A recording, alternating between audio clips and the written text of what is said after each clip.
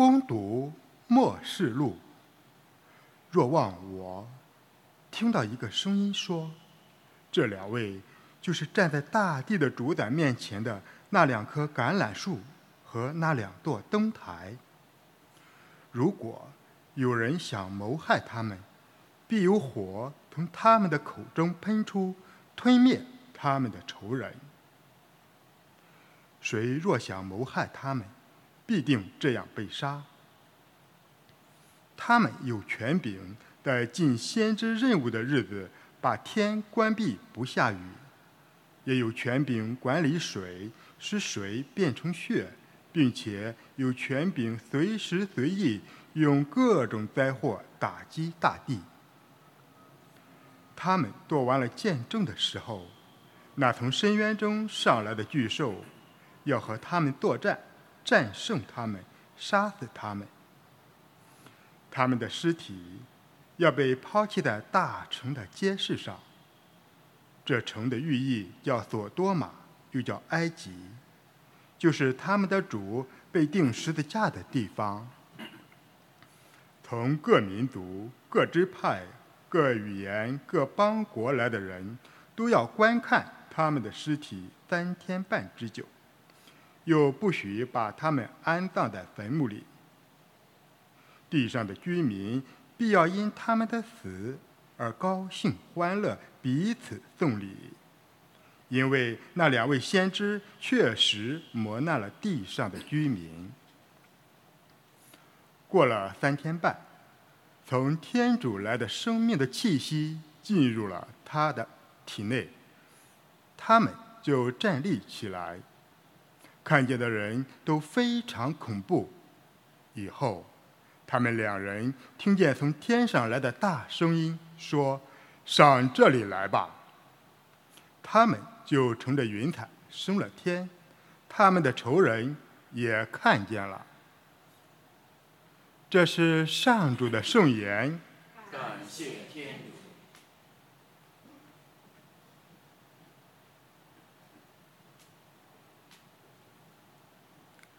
上主，我的磐石应受赞颂。上主，我的磐石应受赞颂。我的磐石上主应受赞颂，他训练我如何迎战，指导我从事战争。上主，我的磐石应受赞颂。他是我的力量，我的堡垒，我的甘城，我的救星。他是我的盾牌，我的避难所。他使万民都来归服我。上主，我的磐石应受赞颂。天主，我要向你高唱新歌，弹着十弦琴向你奏乐。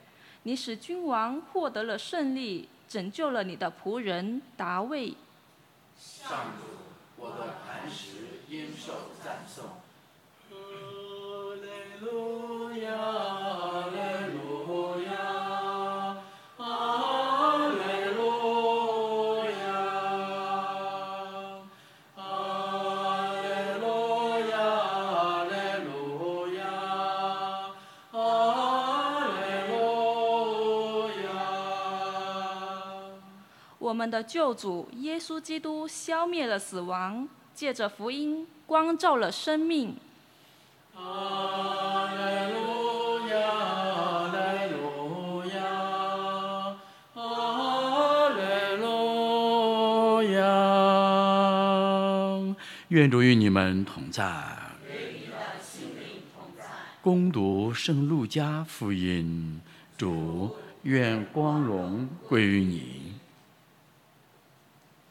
那时候，否认复活的撒杜塞人当中有几个人前来问耶稣说，老师，美色给我们写道，如果一个做哥哥的死了，撇下妻子而没有子嗣，他的弟弟该娶嫂子为妻，替哥哥立嗣。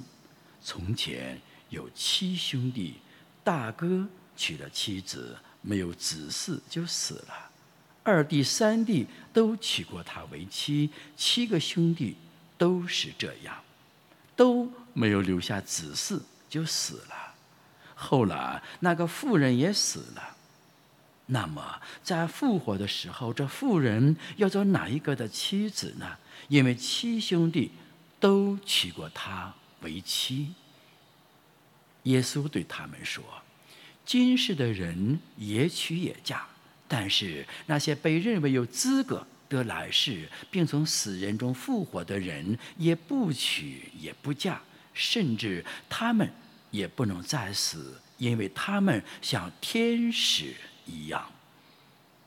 他们既然是复活了的人，也就是天主的儿女了。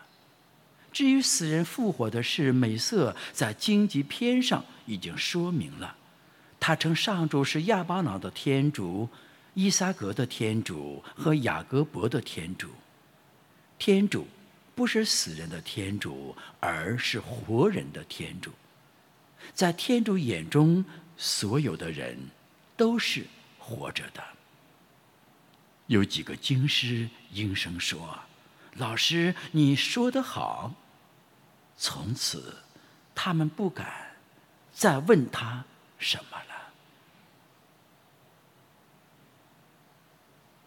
以上是基督的福音。基督，我们赞美你。好，请坐。这段福音在1个月左右以前的时候同样读过，只少了后边的3句话。同样的福音对观福音，但是读经有所不同。那么告诉我们什么？告诉我们常年期越来越接近尾声。常年期的礼仪年带着新的礼仪精神、新的神学反思，离我们越来越近了。让我们不得不在常年期即将结束的今天刹那间，让我们收尾，让我们盘盘新货，盘盘灵性生命的仓库的货。这个货怎么盘，是今天分享的主题。做服装的，做化工品的，做生意的，做实体店的，都会盘盘货，是赔是赚。今天我们在圣言中，对我们的内心世界、灵性生命也盘盘货，对我们的信仰生命也盘盘货。盘的什么货？怎么盘？就是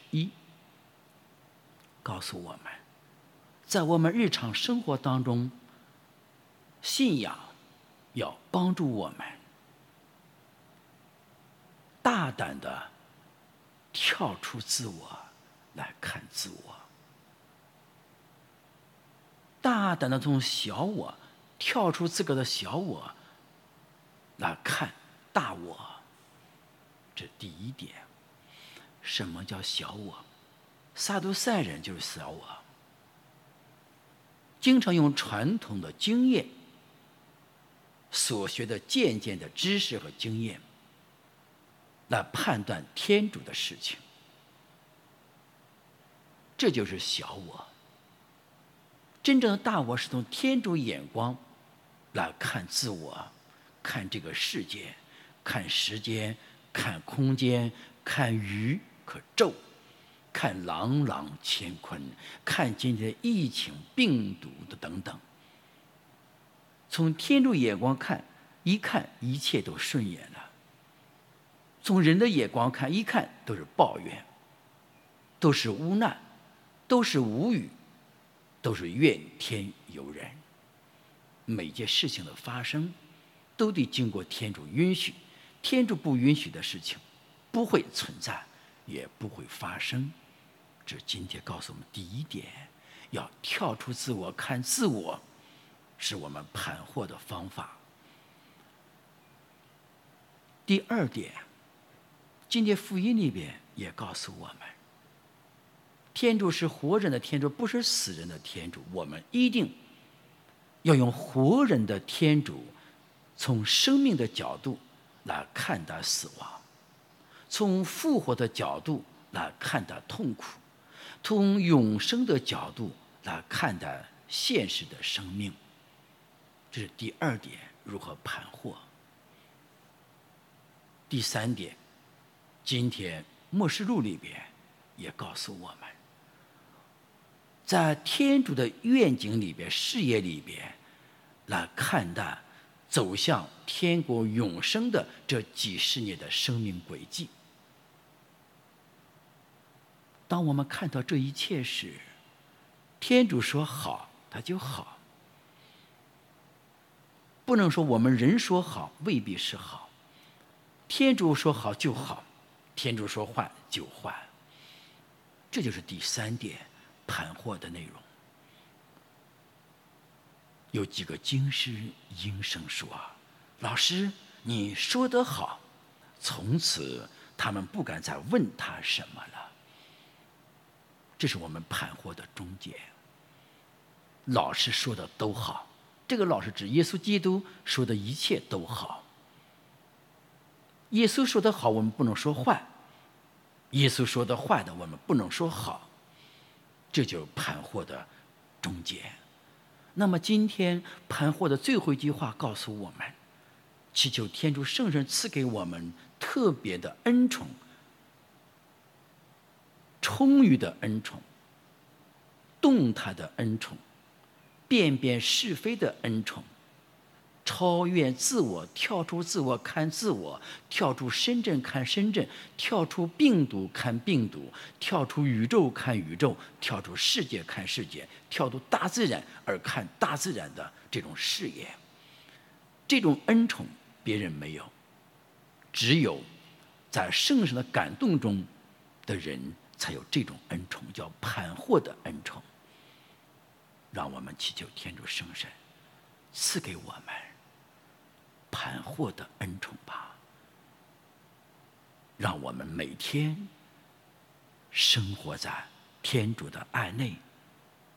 每天早晨起床之后，吃饭以前，工作结束之后，晚上睡觉以前，都说：上主，我的磐石应受赞颂。